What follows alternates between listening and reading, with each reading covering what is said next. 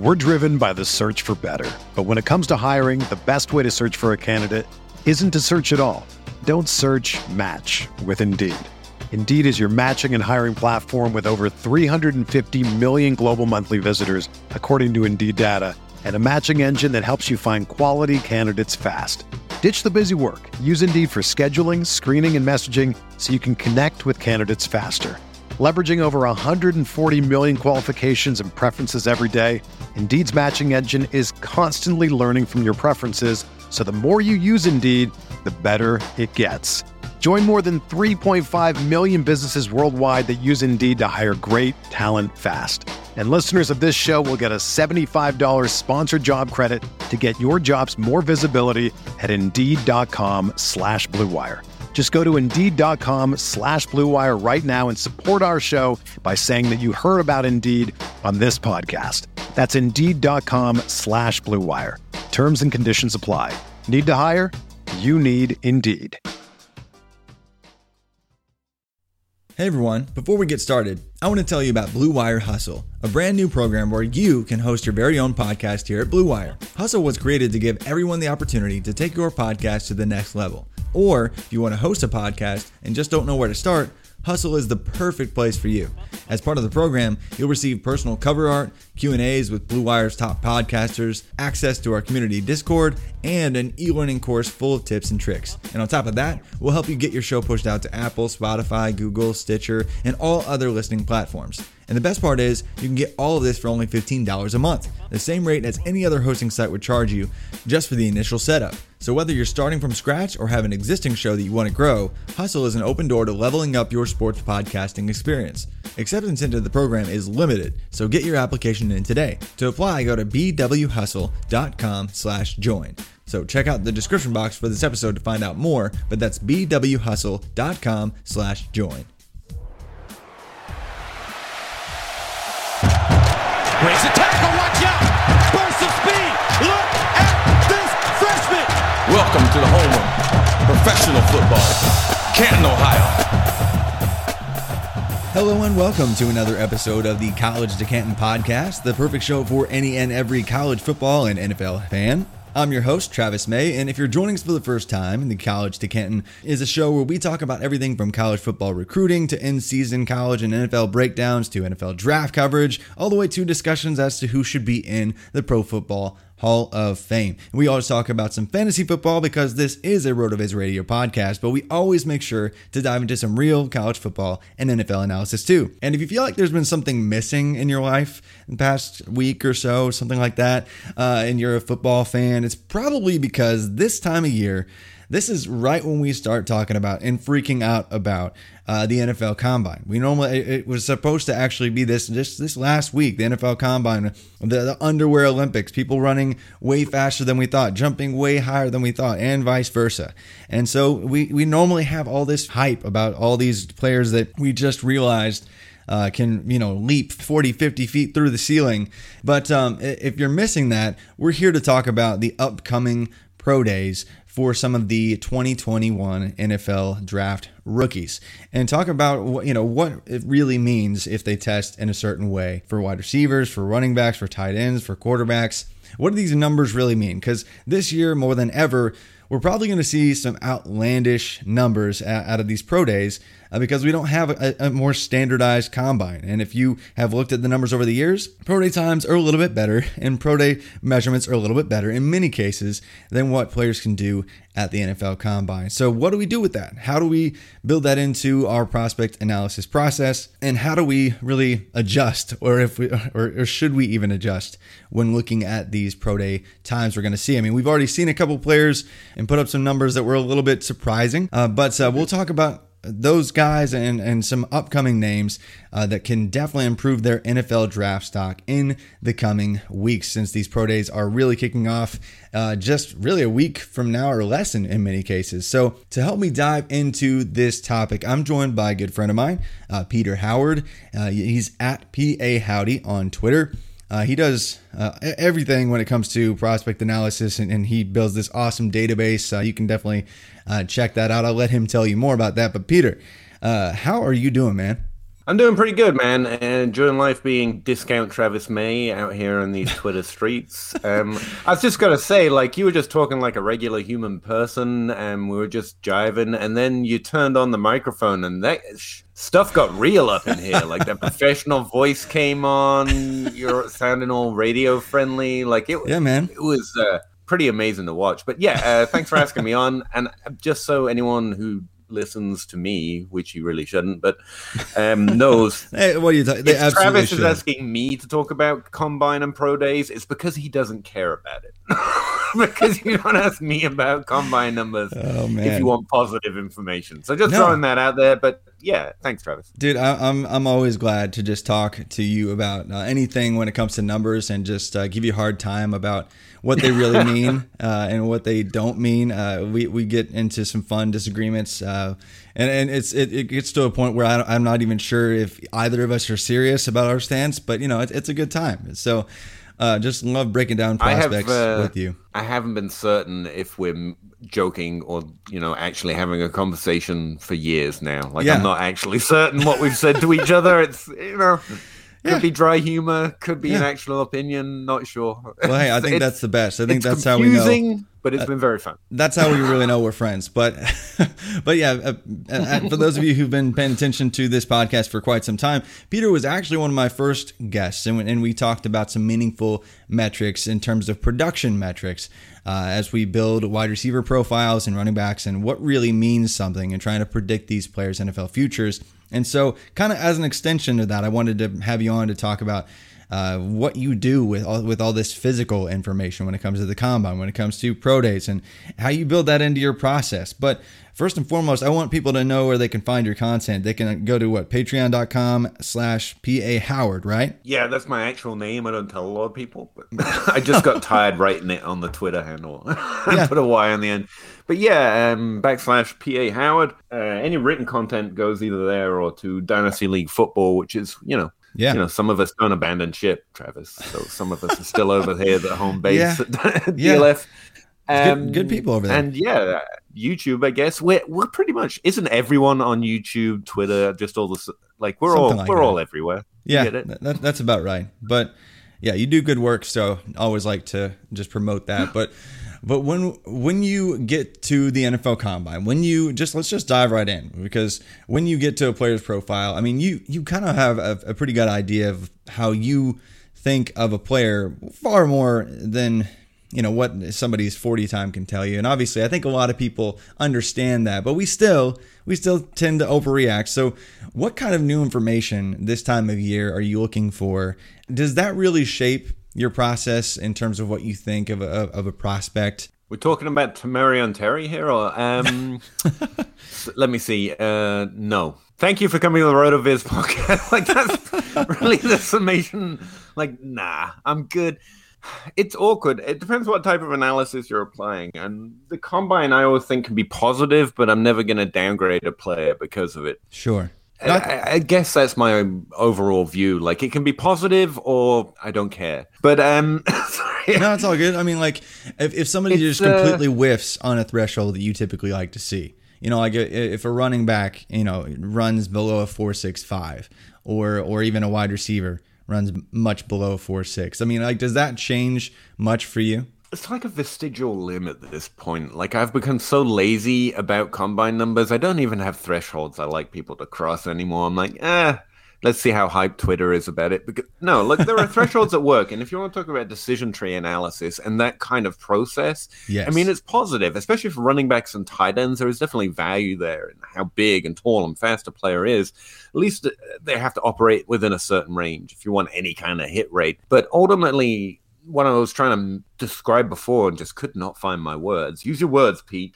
I think the best description of what the combine or those kind of stats are is telling you what they use to do what they did in college. And so, like Rashad Bateman, if he runs a 4.6 or a 4.3, I don't care, because whatever he was running, he used that speed to be really good, and I think that's what's more important to me. Were they really good or really bad? Now, there are players who don't play enough, so frankly, like, how can I possibly say they're good or bad? And it probably becomes more relevant there. Jalen Waddle, a lot of people love him this year. The fairest thing I can say is he didn't play enough for me to have a clue. And so the combine might pay, it's more relevant there. I at least want to know there's some positive there outside, the 17 different opinions I can get from those, nerdy tape grinders. Because they're all different. Apparently, tape shows you different things every time. Yeah. And just memeing on tape grinders on Reddit is fun.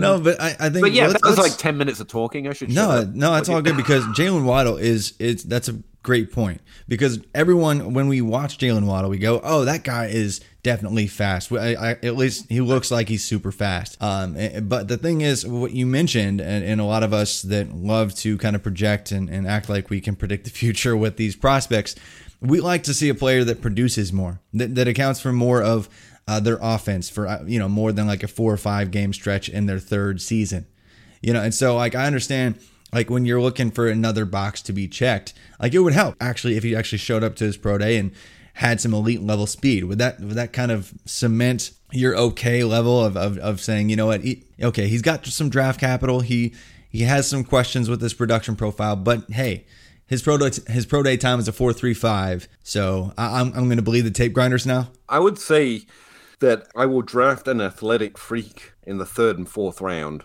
just based on that. Because there's always upside to being athletic. I get it. And 3rd and 4th round picks suffer so much. That's more where I highly value. That's how you capture a Tyreek Hill. He's not being highly drafted, and he didn't play a lot. But you got to believe some level of athleticism might lead to upside. And for a cheap price, like that's fine. That's a perfectly good thing to bet on. It's when it gets more expensive, I want to see the production and care less about the combine. But I do believe it or not, I know I'm a rarity in the nerdy community, but I believe tape grinders. I think they're seeing what they're seeing. And I think there's a lot of value there. I just don't think I know how valuable it is. I don't know how to compare it to past prospects because it's not there to compare. You know what I mean? Tape grinders have a background knowledge of what they've seen in their heads, and it's nowhere else. And so it's hard for me as an outsider to really know how to compare that. What I would say is it's not, I care more about what the tape grinders say than what the combine says when it comes down to a player who didn't play a lot. And, I was just listening to Zach Reed and J. Mike Check on the Dynasty Dummies show, one of my favorites, and they had different opinions, but they broke down what they were seeing and the description of how he plays. I think that as like a guy who doesn't watch football and knows nothing about how to play it, that's mostly a joke, but there you go. That's the most valuable thing to me because it describes two people who are very good with good eyes, seeing what the player does. And even though they differ, it helps me understand how he might fit in the NFL. The combine times, again, I would rather fade that over a person whose opinion I value's actual description of how he's playing on the field. So, Yeah, I'm just full on fade the combine, I guess. Yeah, and I think that's just a good reminder, really, because this time of year, I mean, there's going to be some times that are bonkers. And this year, more than ever, that's probably going to be the case because across the board, nobody has a combine, an official standardized measurement of their performance. The NFL has talked about how they're going to try to standardize it. I don't know how that's going to be really possible at all these different locations and under different circumstances in different facilities and different people working these all over the country. So it's going to be weird. And we've already seen it. Like Rashad Bateman, you mentioned him already.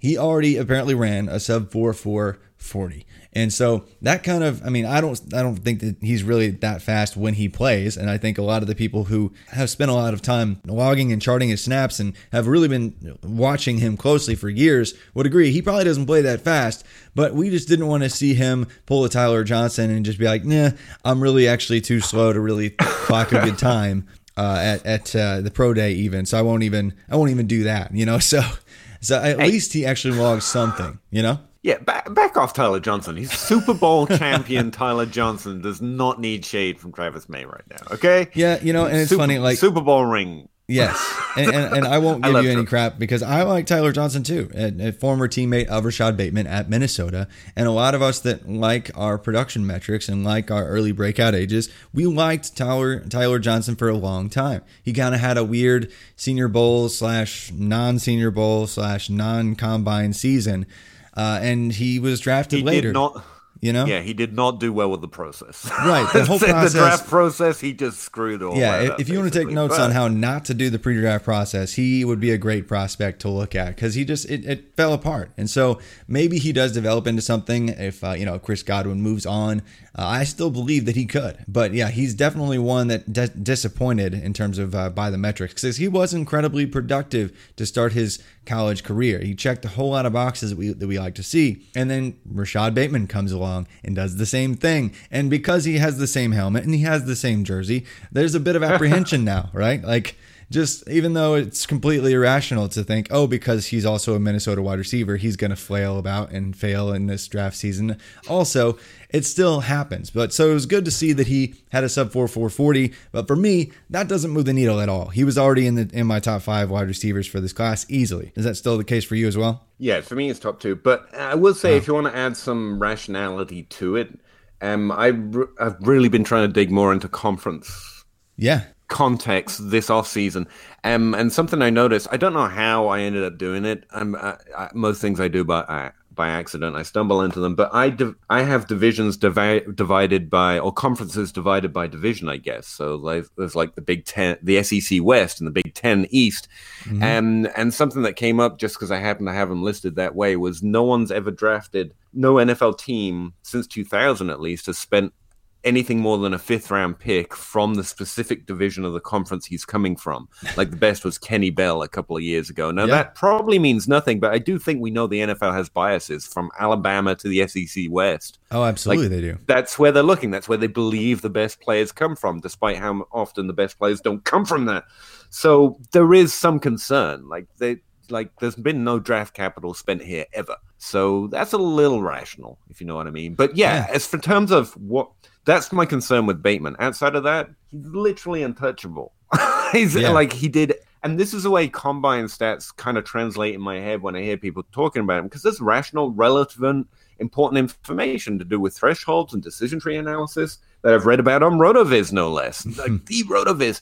But it feels like we've put in all this work and we found this thing, right?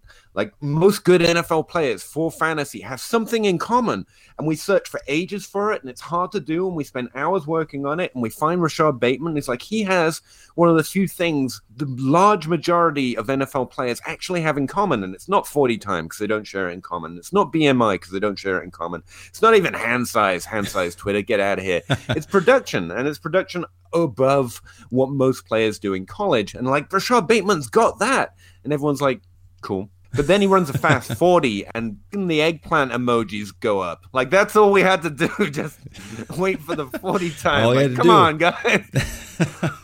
That's how the combine feels. But and speak to that again, because I think a lot of our listeners are already familiar with all of the RotoViz production metrics. I mean, but I think some aren't. I mean, like I in my adjusted production index that kind of looks at peak production, he's a 90th percentile plus prospect. Like he checks every single box you want to see across the board. But for you, what are the most meaningful metrics that you look at that a lot of players have in common? I like looking at Travis May's adjusted production. No, I hate it. I don't like it at all. Yeah. No, I'm just kidding.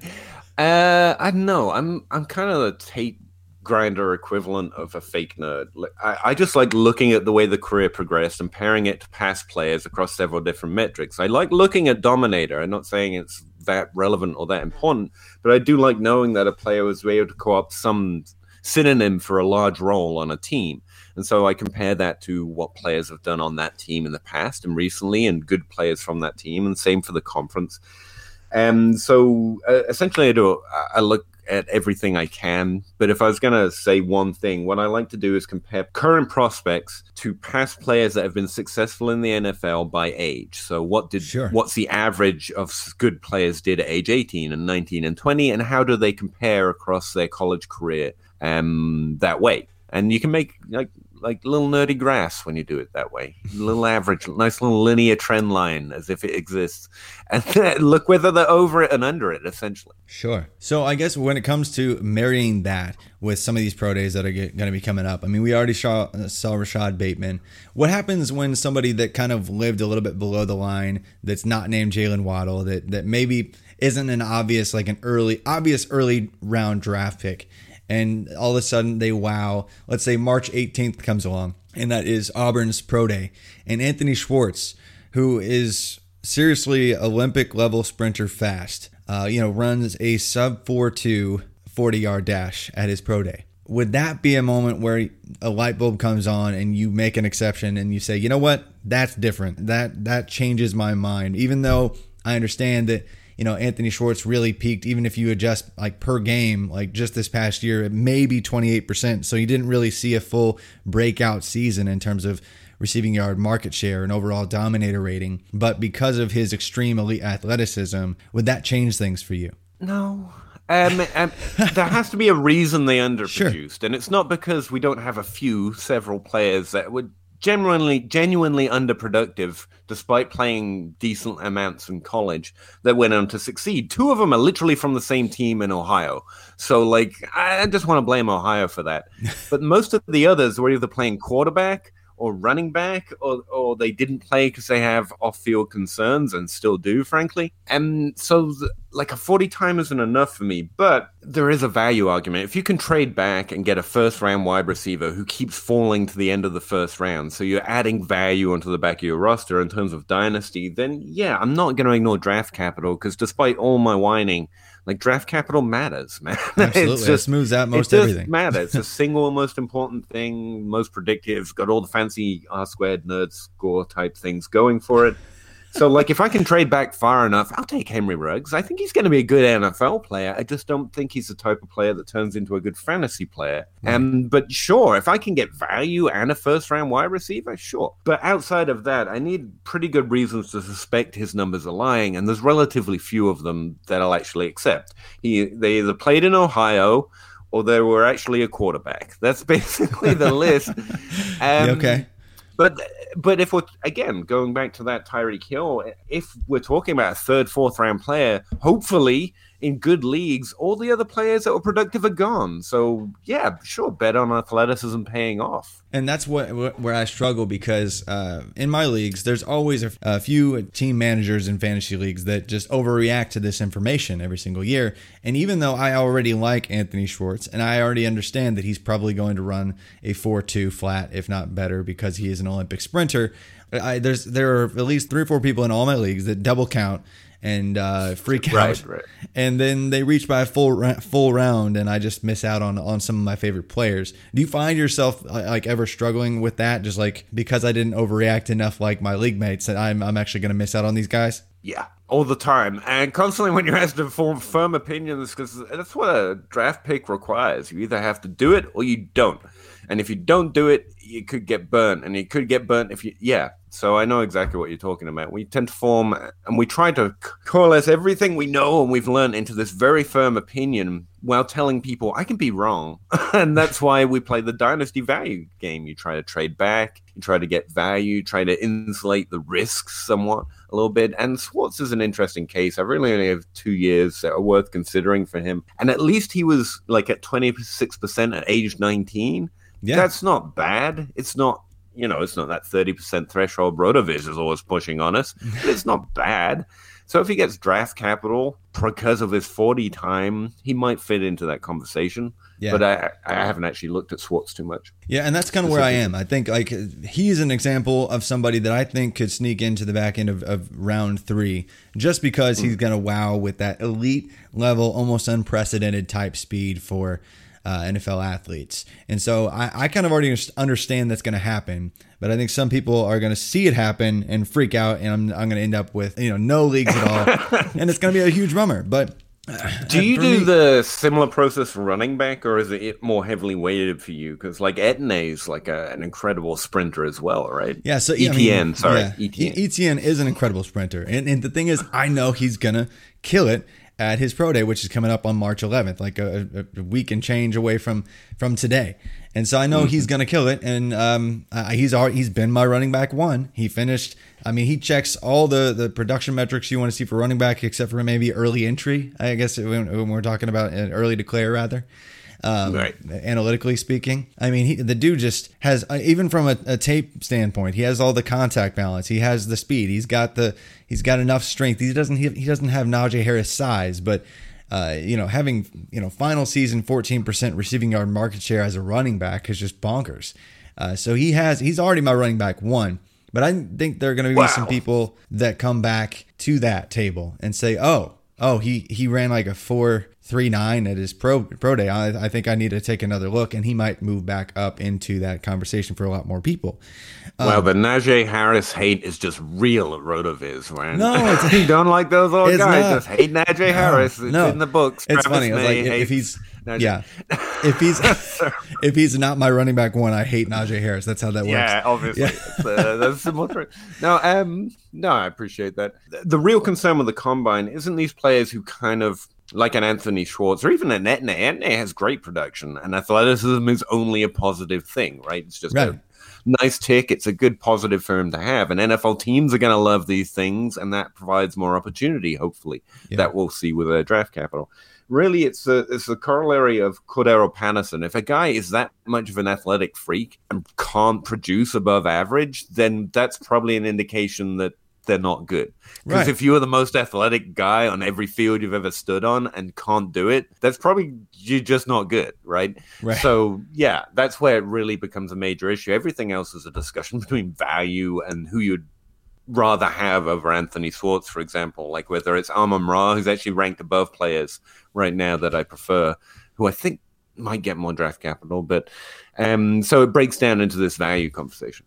Yeah, absolutely. Well, we'll talk about on the other side here just some specific players. We've already hit on Rashad Bateman, Anthony Schwartz, a little bit of ETN, a few other guys, Jalen Waddle, but talk about some upcoming pro days and what we can expect from some of these players and how that might shape or fit in with who they are as a player and what we can do in upcoming rookie drafts and how we prepare throughout the rest of the season. But first, a word from our sponsor. We're driven by the search for better. But when it comes to hiring, the best way to search for a candidate isn't to search at all. Don't search, match with Indeed. Indeed is your matching and hiring platform with over 350 million global monthly visitors, according to Indeed data, and a matching engine that helps you find quality candidates fast. Ditch the busy work. Use Indeed for scheduling, screening, and messaging so you can connect with candidates faster. Leveraging over 140 million qualifications and preferences every day, Indeed's matching engine is constantly learning from your preferences, so the more you use Indeed, the better it gets. Join more than 3.5 million businesses worldwide that use Indeed to hire great talent fast. And listeners of this show will get a $75 sponsored job credit to get your jobs more visibility at Indeed.com/Blue Wire. Just go to Indeed.com/Blue Wire right now and support our show by saying that you heard about Indeed on this podcast. That's Indeed.com/Blue Wire. Terms and conditions apply. Need to hire? You need Indeed.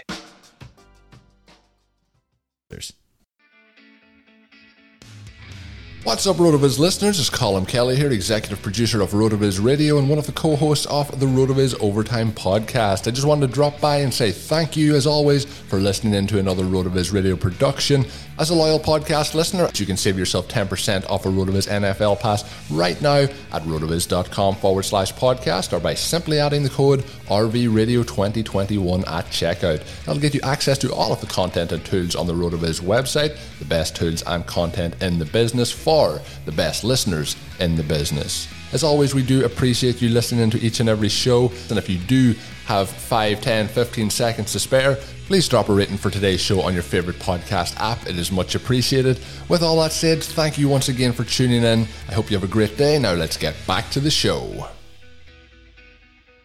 All right, so we talked about some of these players, some of the guys that we're really pumped about, some of the guys that are going to be athletic freaks at their pro days. Some, with Rashad Bateman, he already has displayed athleticism and he's got the perfect profile. And you've already said he's like a top 2 wide receiver. I think we could probably break that down a little bit more. But I want to get into some of these guys that have upcoming pro days and just what you're doing with them, how their athleticism might fit in with what you already know and with their production profile. So, kicking things off, a super exciting pro day here for you, Peter. We get to see Kansas football. Oh, wow. It kicks off with their pro day March 5th. That's this week. I mean, just a few days from when we're speaking right now.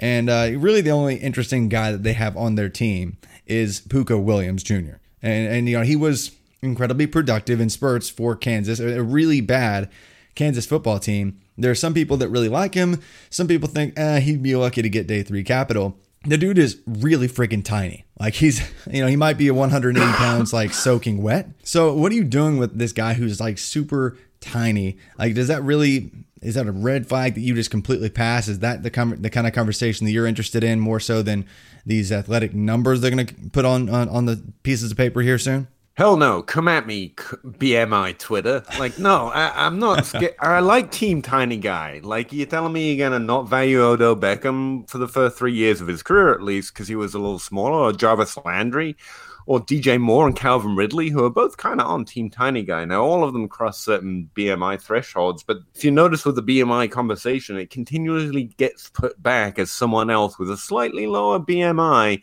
does something good in the NFL. So it used to be 27, now it's 26, and eventually one day it might even be 25. It is a concern because there is very likely a correlation to sturdiness, longevity, and an ability to get hit by NFL caliber athletes and how thick you are, right? Right. But I don't know that we've proven the relationship. And, someone needs to go talk to Philip Lindsay about size and how easy you break, because it doesn't seem to always bear out. We don't know nearly enough about how they're going to take on a load at the NFL level. So it's like 40 time. I don't want to draft a running back who runs over a 4.6, because that's pretty much never happened apart from Arian Foster. And I don't want to draft NFL wide receiver with a BMI below 26, because it's never really happened apart from Deshaun Jackson. So, it matters, but it doesn't matter nearly as much to me as if they're good. And to me, the definition of if they're good is if they have done good things. And again, when you go and look at players who have been good in the NFL, which I think is the best measure of who is good, like those who have created multiple top 24 fantasy finishes, top 12 fantasy finishes, going to the Hall of Fame. That's how we measure it. What they did is produce more than most people did in college. When you look at market share, which is an incredibly simple percentage calculation, you look at yards per team pass attempt. And so, yeah, that's what I care about more. But, it's definitely not a positive if they're tiny.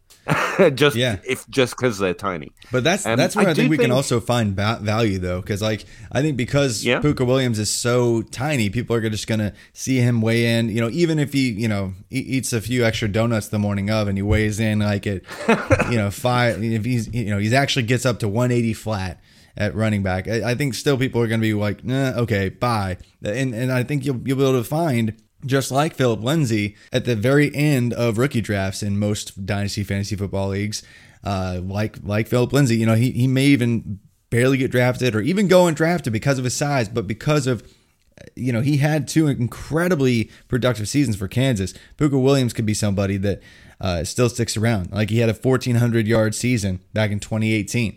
For a really bad Kansas team. Followed it up with another 1,200-plus yards from scrimmage season on a really bad Kansas team. And he was doing so at a small size, overcoming that and still finding a way to succeed despite all evidence to that said, no, there's no way anyone could do what he did. He did it anyway. So I think that there are edges to be found when there are negative results on pro days, and people overreact to that as well. But Pooka Williams, that's kind of a deeper 4th tier, 5th tier rookie name, but that's coming up. And so I think we're going to start to see people overreact to the negative stuff here very soon. And then really right after that, we got March 11th.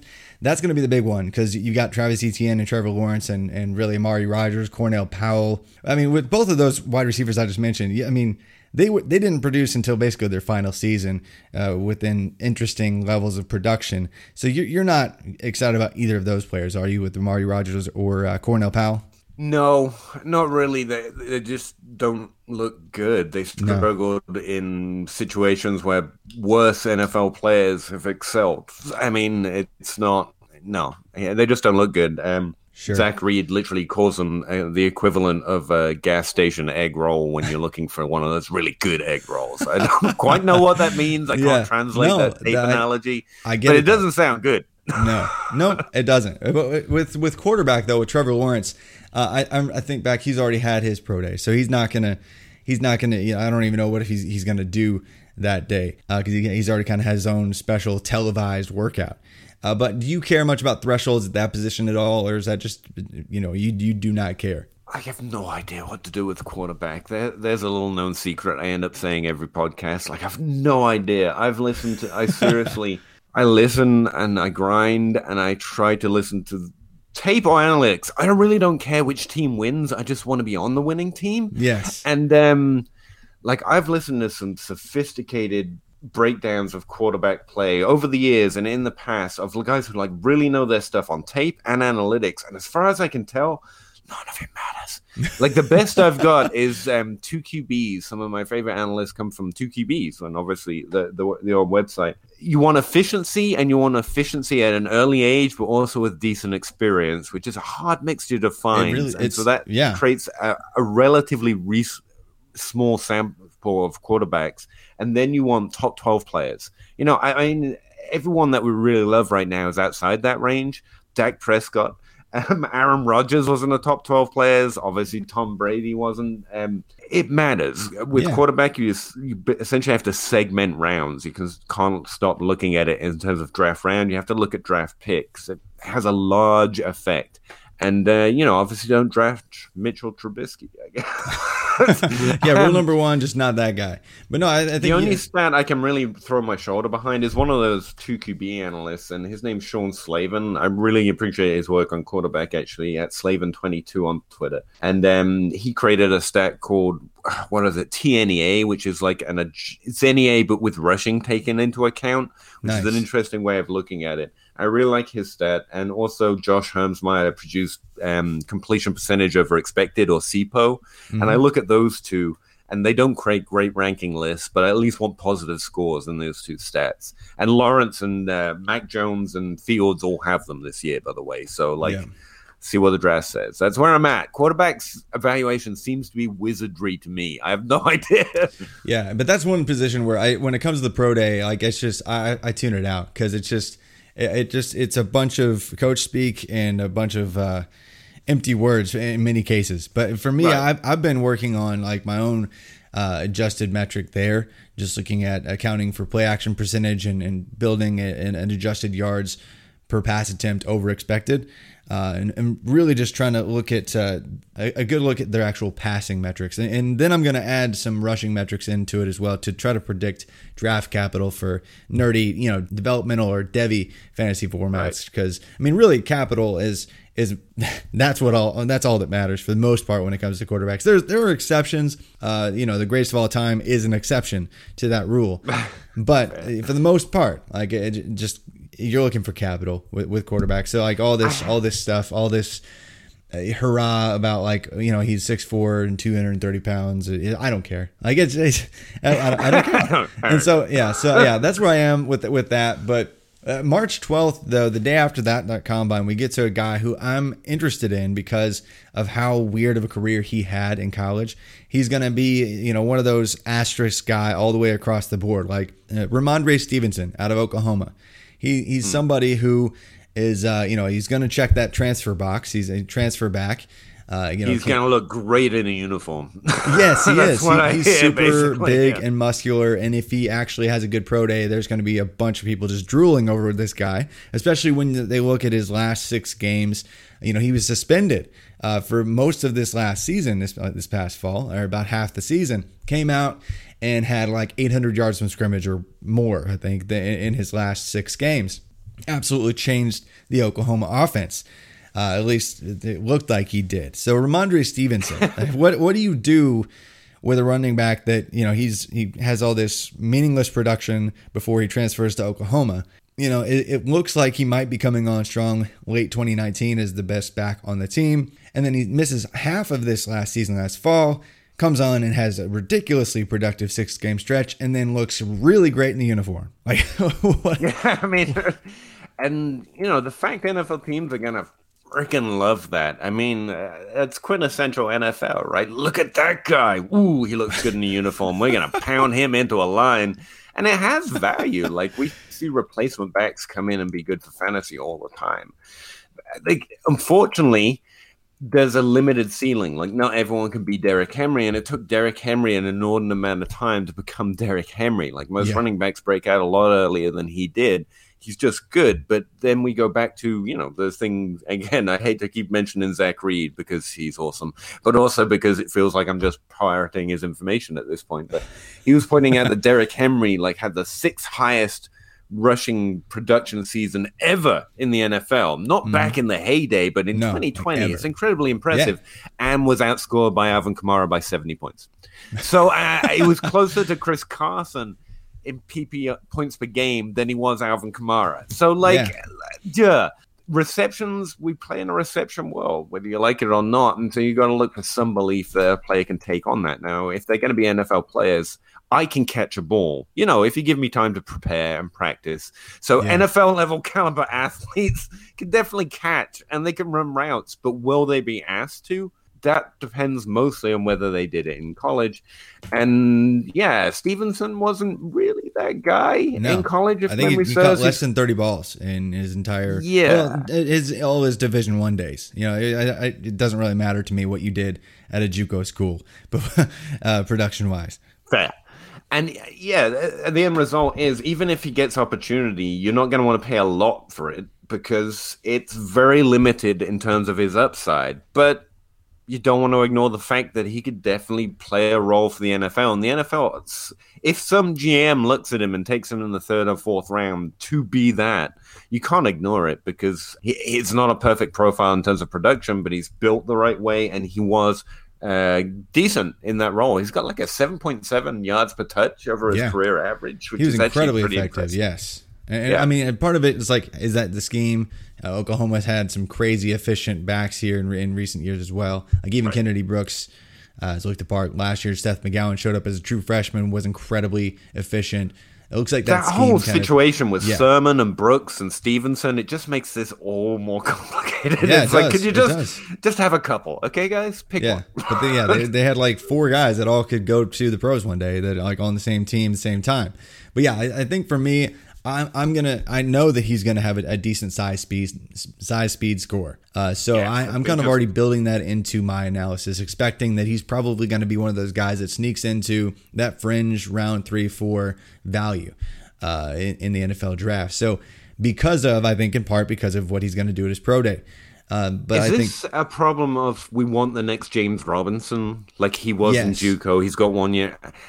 Yeah, we always want the obviously next thing, we right? want the next James Robinson, but there just isn't. And he's not that. We do not get that hardly ever, let alone it just happened. Yeah, I mean the probability remains the same, but it remains incredibly low. So let's see what the draft brings. For sure. Some other interesting names coming up though for pro days. Isaiah McCoy, I know you like him. He's a G5 wide receiver. Not everybody comes out of Kent State and people are super interested. But he was incredibly productive early on. He should have a decent pro day. I don't think he's going to run a 4.4, but he could get a sub 4.5 40 time. I might be interested there. I know you've done some work on him. He's an interesting late flyer. Josh I stumble over his name every single time. Imortabebe.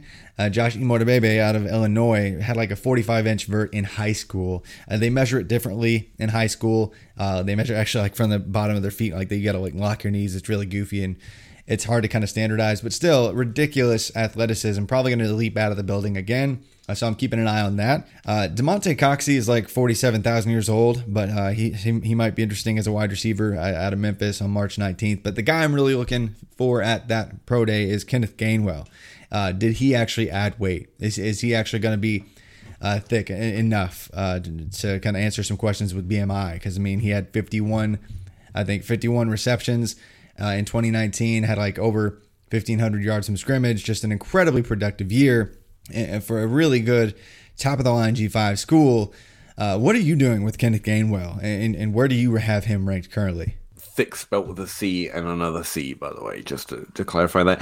Gainwell, I'm really interested in him. And you're right, the pro day might actually be more important for Gainwell. We haven't seen him, like literally, and he's got such a horrible story. I mean, everyone's had problems over the last year, but like his story is just honestly a tearjerker. Like, if you don't like to get too personal with Gainwell, like, didn't he lose family members to COVID before he decided not to come back? It's yeah, just and horrific. He set out his whole year, and so it's just he really could show up at his pro day because he's had over a year to perfect his body and turn into a professional athlete, because he was not necessarily NFL fast. He was not necessarily NFL big, but he was an incredibly productive, outside zone running artist who could also really catch passes well and be, split out to the slot. And just the usage of from Mike Norvell getting Gainwell the ball all over the place was just incredible.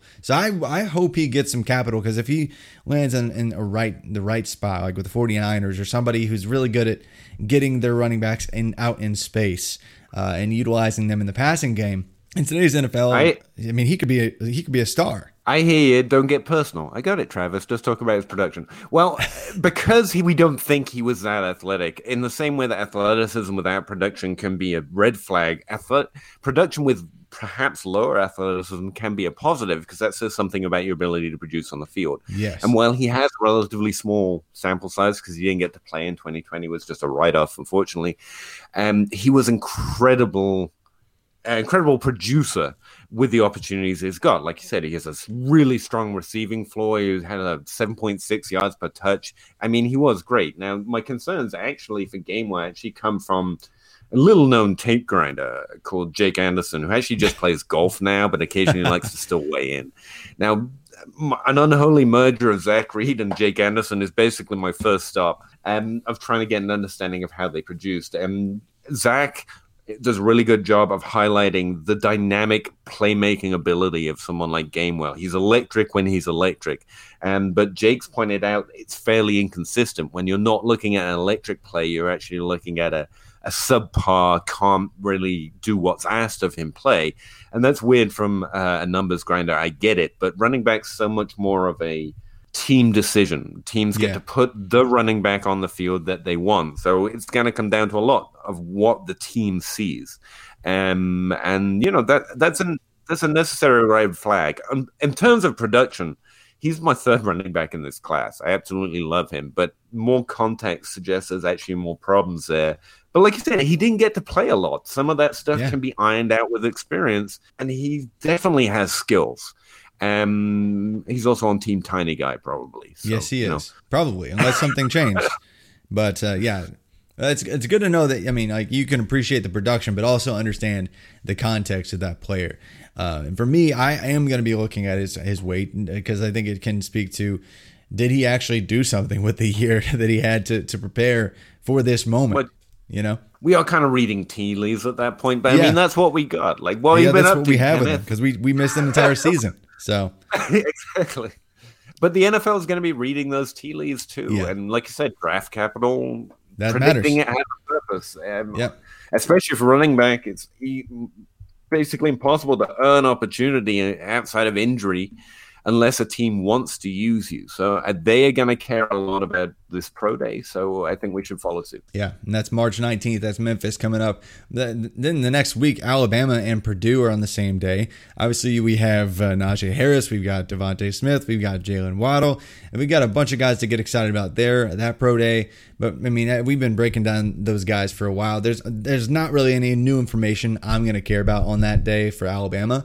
But for Purdue, the guy that is probably going to blow up more than anybody, and we're going to double count and triple count these numbers for him more than anyone, is Rondale Moore. I mean, a guy that when he was 18 years old, before he was even a freshman at Purdue, was already squatting 600 pounds, and he already ran in like a legit sub 4.4, like 4.3-ish flat numbers as a high school kid. Came out and just exploded with incredible production as a true freshman for my alma mater, Purdue Boilermakers. And now he's gonna, he's had a lot of time to work on getting in even better shape. And it's reported he's probably going to be 4.3-ish and, be sub 4 in the shuttle, and, like 6.8 and like the cone. And, he's going to just, leap out of the building in the vert. So do you care about that at all? Because, I mean, it feels like we already know Rondale Moore might be the best athlete at the position in this class. Nope. No, I actually want to talk about Rondale Moore. I was just going to say no and leave it hanging, but I care about it a little bit, and this is why. He has like the best single college season of anyone in this class, last class, or the year before. Remember, Justin Jefferson's in that damn class, at least. His dominator and yards per team pass attempt and all of it at age 18 was basically he'd done what he needed to do, and the injuries are a problem, but he did what he needed to do in 1 year. It's pretty impressive, and he's going to be a beast. NFL teams are going to love what they see when they put that uniform on him. They're going to get eggplant emojis all over the place, and rightly so. The man's incredibly impressive, but because I constantly second guess myself and look for reasons just to hate my life, that does make me wonder, especially as everyone seems to be coming in on more. The production's there, the tape's there, the combine's definitely going to be there. It's like, unless he falls over somehow, I don't think any of his combine numbers are going to look remotely bad. Right. Oh, sorry, pro day numbers, especially pro day numbers. Yeah.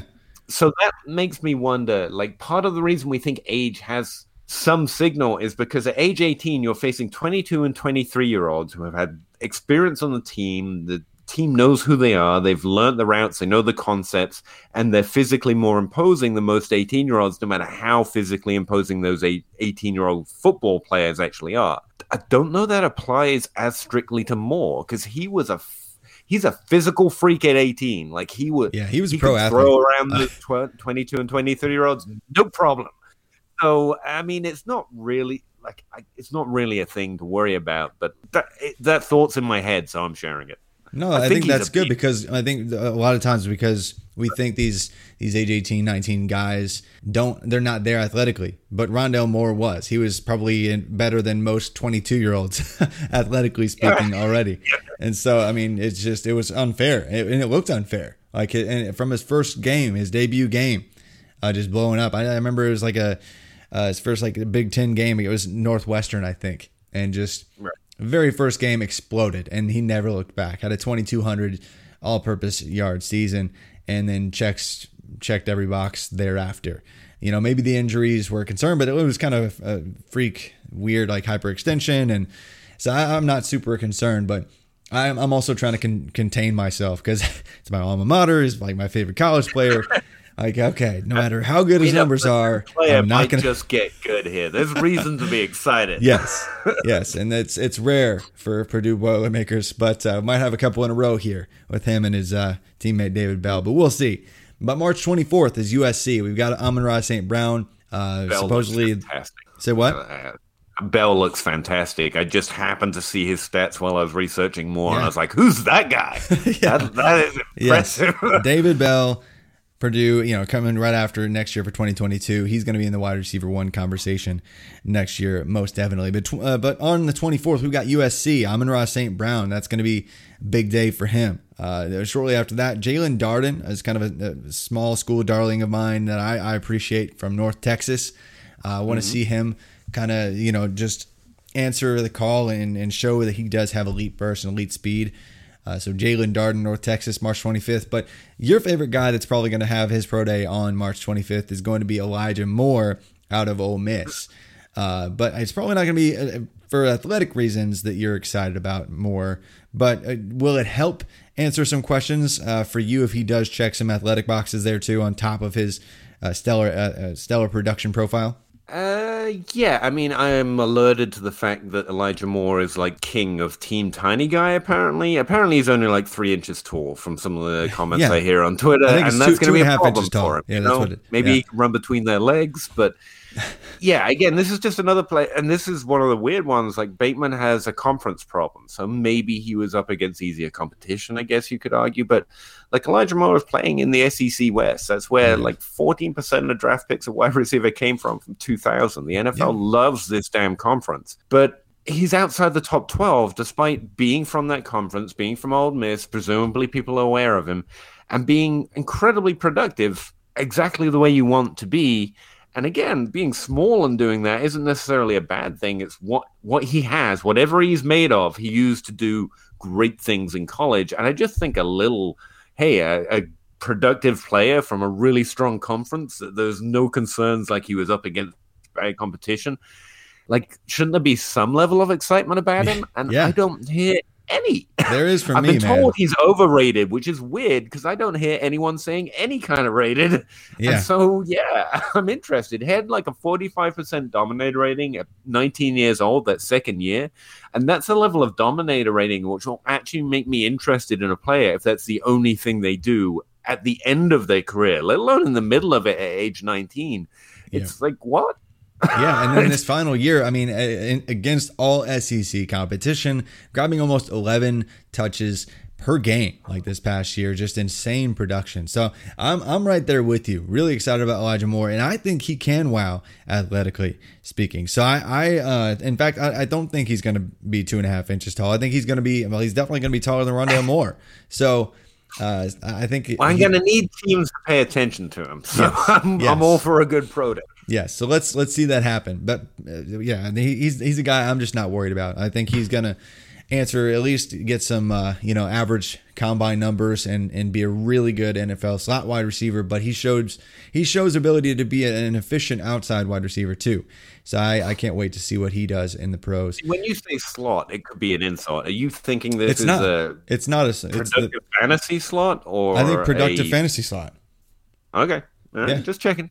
Yeah. And then coming up, you think he's Travis Landry? Got it. Yeah, I think he's better. I think he's better. He might not have the ridiculous, reception streak because that's just hard for anyone to do. But I think he's better overall as a player. But, coming up after that, I'm really interested to see. I think people are going to be, there's like a big three at tight end this year with Kyle Pitts, Pat Freiermuth, and Brevin Jordan. I think March 26th, when Hunter Long runs a 4.5 or 4.55 or something as a tight end at 250 pounds, people, their eyebrows are going to perk up on March 26th with Boston College's pro day. And that'll be interesting because he was really productive in his final season there as a tight end, really only splitting production with Zay Flowers, who's a favorite of mine for next year's draft as well. And then March 29th, we got North Carolina. Everybody's draft darling, Javonte Williams, mine included. And Michael Carter, I think, is going to also wow there. Michael Carter's an interesting name. I like him. He is. And why is he to you? Because, to me, he played a little bit undersized in college. He weighed in heavier-ish, I think, at his Senior Bowl. And he got to 200 pounds, I guess. But what intrigues you about Michael Carter? It's unusual you see two running backs literally split the work, even in the NFL, even if a team has a predilection for it. And that's normally a difficult signal to read because, frankly, we want to see a player dominate the position, especially a position which requires it to be good. And yet, both of them, but specifically Michael Carter, he's got that more of a receiving floor and interesting role set, especially for fantasy with those PPR points we were talking about earlier. And yet, he was still really good in that role as a running back. He's got over 4,000 yards, 6.8 yards per touch, with an incredible receiving floor. And I just think that's pretty cool. I think he literally comes from Giovanni Bernard's team, by the way. Yes, he does. He is Giovanni Bernard. He's literally a clone of Giovanni Bernard. That's why I like him, because I love Giovanni Bernard. There you go. Yeah. Literally, that's actually a thing. I love Giovanni Bernard. Yeah. He's better than Jeremy Hill. There's a reason he's the one that's lasted. And screw Cincinnati. That's what I think. Hey, that's a spot on assessment there for you. But I really do still I like both of them. I think Javonte Williams could surprise some and sneak into top 40 draft capital. Michael Carter could also be top 60 draft capital. That dynamic duo was really what carried, along with a really good quarterback and a wide receiver I like. But they really did carry that offense and just were incredibly efficient consistently, game over game, all the time. Maybe one or two exceptions for each of the running backs in their entire career where they weren't super efficient, but really just a stellar duo with Javonte Williams and Michael Carter. So March 29th, I don't think that there's going to be any concerns. And I think Javonte Williams, people are just going to probably double count there too, because he was running around a 4.5 in high school. So I expect him to kind of check another box there with his size speed score. I have to look it up. Is that Sam Howell you were talking about? Yeah, Sam Howell is the quarterback. He's the quarterback. Potential quarterback one, really, for next year. Oh, so wow. He's that high. It's like him, Spencer Rattler, and then the debate thereafter. But, and then March 30th, Louisville with Javian Hawkins, who is probably also on Team Small Guy. This class is full of team small guy running backs. I think I've actually talked about that before, but full of them. And then Tutu Atwell, who's like probably, he's another 2.5 inches tall and 4.5 pounds, but the dude averaged back-to-back seasons, if you exclude, his jet sweep receptions, back-to-back seasons with like 20 yards per reception. So just really incredible. Atwell, did you say Chatarius or Tutu? He goes by Tutu, but his real name is Chatarius Atwell. Can we say Tutu? Because there are too many names in this class that I just murder, and I hate myself for it. 'Cause it's my fault. It's all good. Very normal name. I just suck at them. Yeah. But yeah, I don't know what to make of Atwell. Sorry. I know you were breezing past him. No. But his production is great, even if it's from the ACC Atlantic. And then just because I was curious, because some of his numbers just looked weird, and he doesn't have a large receiving role or anywhere, but it looked like this big downfield threat, but that didn't add up either. So I did the cardinal sin of watching a highlight reel. I just wanted, in the middle of the night, without being able to DM anyone, I was like, what's going on with this guy? Because he doesn't have a lot of hype either. And this production's decent, but this is weird. And all I saw, if you're making highlight clips out there, just an FYI, YouTubers, don't include jet sweeps, because I've never been more horrified. It was just jet sweep after jet sweep after jet sweep. I was like, what the hell is going on? Is this all but what's funny is it's actually those plays actually they accounted for less than 20% of his technical receptions. Oh, really? Yeah. If you dig into it and you actually chart it out, less than 20%. In his 2019 season, he had, I think it was around 1,200, I think it was over 1,200 receiving yards. But he's still outside of those jet sweep receptions, had over 1,000 receiving yards, and on those receptions, averaged over 20 yards per reception. So he was an incredibly efficient player, but people love those. I mean, I guess people are just addicted to the yak and look at this play, it's in motion and it's Tyreek Hill because he's in motion and it's a jet sweep and it looks creative. And so, I don't know what it is, and so it is funny because I've heard people say all he does is jet sweeps, and it's because they've all watched the same 5-minute highlight reel where it looks like that's all he does, and that's just not the case. So he does. That's good to know, because I was scared. I think what I wrote down is this is going to be a really interesting player to watch, because he's definitely got a skill set of some sort. The team basically chose to revolve their offense, as far as I can tell, around whatever the hell he was doing. And his numbers look good, and I know nothing about him. And then I watched that highlight clip, which you should never do, by the way. Even if you like tape, just never watch them. I was like, what's going on? No, for real, because you'll get some kind of false idea of what a player is. Because, he had I think he had almost 80 receptions in that season, and you'd think, oh, man, I just watched him do at least 50,000 on that highlight reel. At least, right? At least 50,000. Constant. and it's funny because 1,270 something yards and only 260 came on jet sweeps, and he was incredibly efficient outside of it. So yes, he did a lot of that in 2019. The offense struggled as a whole this last year. Malik Cunningham threw more picks, quite a few more picks, but yeah, he's a player I'm definitely intrigued by, because he's probably going to be in the 4.3s. And that's probably going to lend him some hands when it comes to draft capital. And so I think if he gets in the back end of day 2, despite being really scrawny, I think he could be a really solid deep threat. Maybe he's more of a role player, and maybe he's more of a best ball play for fantasy football purposes. But I don't care. I really do like what I see from Tutu Atwell. Yeah, I'd love to. You convinced me. I'm getting on a Team Louisville player because, Louisville, we claim Louisville as part of Kentucky whenever we need to. And, Devontae Parker finally did something. Yeah, got to get proud. So, yeah, I don't think he's as good a prospect as Parker. And that took 4 years to do anything. So take that for what it's worth. So maybe it's 4 years from now. He's definitely the most interesting player since. Yeah, absolutely. So, yeah. Travis May says he's good. Yeah, I'm writing it down. I hear that Lamar Jackson guy is good too, but yeah, he's pretty good. I think he's okay, but yeah, after Louisville, I swear, don't you think there's an edge in fantasy just remembering who's good?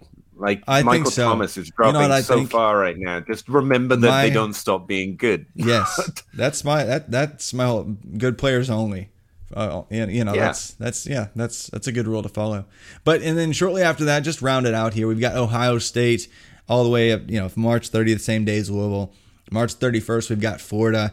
so we can have everyone ooh and ah over Kadarius Toney doing some useless spin move in a route for no reason. And then March 31st, same day, LSU, so that you can hate on Terrace Marshall. And then on April 1st, we get to see Chuba Hubbard run his borderline Canadian Olympic team type speed. Hopefully he fixes a little bit people. The perception of him it's just dropped way off. It really has, and I just want to throw my 2 cents in there. Like, it's crazy. Like, I think he's a very decent player, and like you say, he's going to run incredibly fast. Yeah. Teams. It's weird. It's just like last year we were excited, and now he's coming out, and everyone's like, nah. Bored of that now. Exactly. Okay. Yeah. But I'm still a believer in him and Tylan Wallace, guys that I think most are not talking about, but I think they could be after their April 1 Pro Day. But I think you summed it up best. Tylan Wallace again. Good name. Yeah, Tylan Wallace. Just constantly in the conversation for best wide receiver in the country when he's fully healthy. So definitely intrigued by all those players. But there's so much more rookie stuff to talk about, and we will get to it on the College to Canton podcast down the stretch here.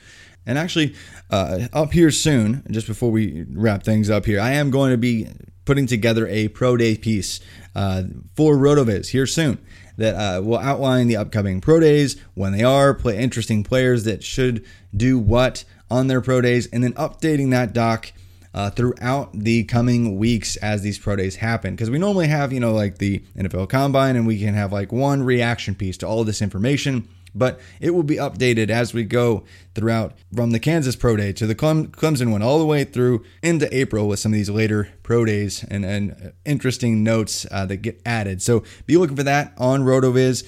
From myself here, we'll probably try to loop it back around to the front page again when there are significant Pro Day updates. So be looking for that soon here too. But remind listeners before we just sign off here where they can find you and where they can find all your content. Oh, we're not going to talk about it. All right, fine, I'll go. Fine, Travis. No, you can find me on Twitter in them Twitter streets all day, every day. Basically, I've got to get a life.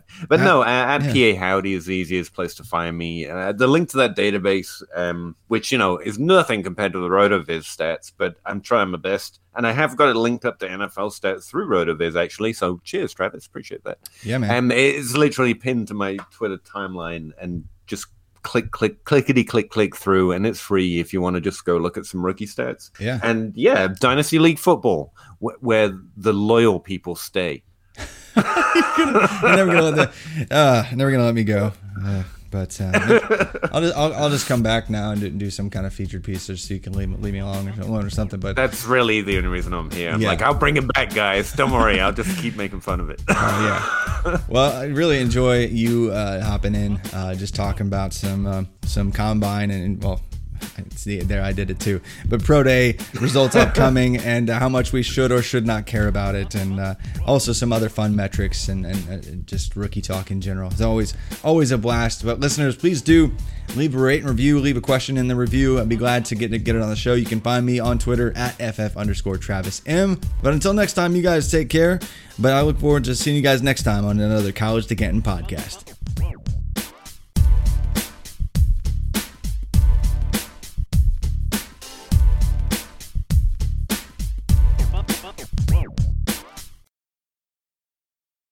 Whether you're a world-class athlete or a podcaster like me, we all understand the importance of mental and physical well-being and proper recovery for top-notch performance. That's why I'm excited that Unified Healing is sponsoring podcasts on the Blue Wire Network. Unified Healing is a new and super innovative global network of wellness centers powered by Energy Enhancement System, or EE System. If you haven't heard of the EE System yet, then you'll want to listen up. This technology promotes wellness, deep relaxation, purification, and rejuvenation. Wherever you are across the globe, access to a center is easy and affordable. Interested in experiencing the EE System technology for yourself? Go to unifiedhealing.com/bluewire to learn more and find a center near you. That's unified, UNIFYD, healing.com/bluewire. No material or testimonials on the Unified Healing website are intended to be viewed as medical advice or a substitute for professional medical advice, diagnosis, or treatment. Always seek the advice of your physician or other qualified healthcare provider with any questions you may have regarding a medical condition or treatment, and before undertaking a new healthcare regimen, including EE System.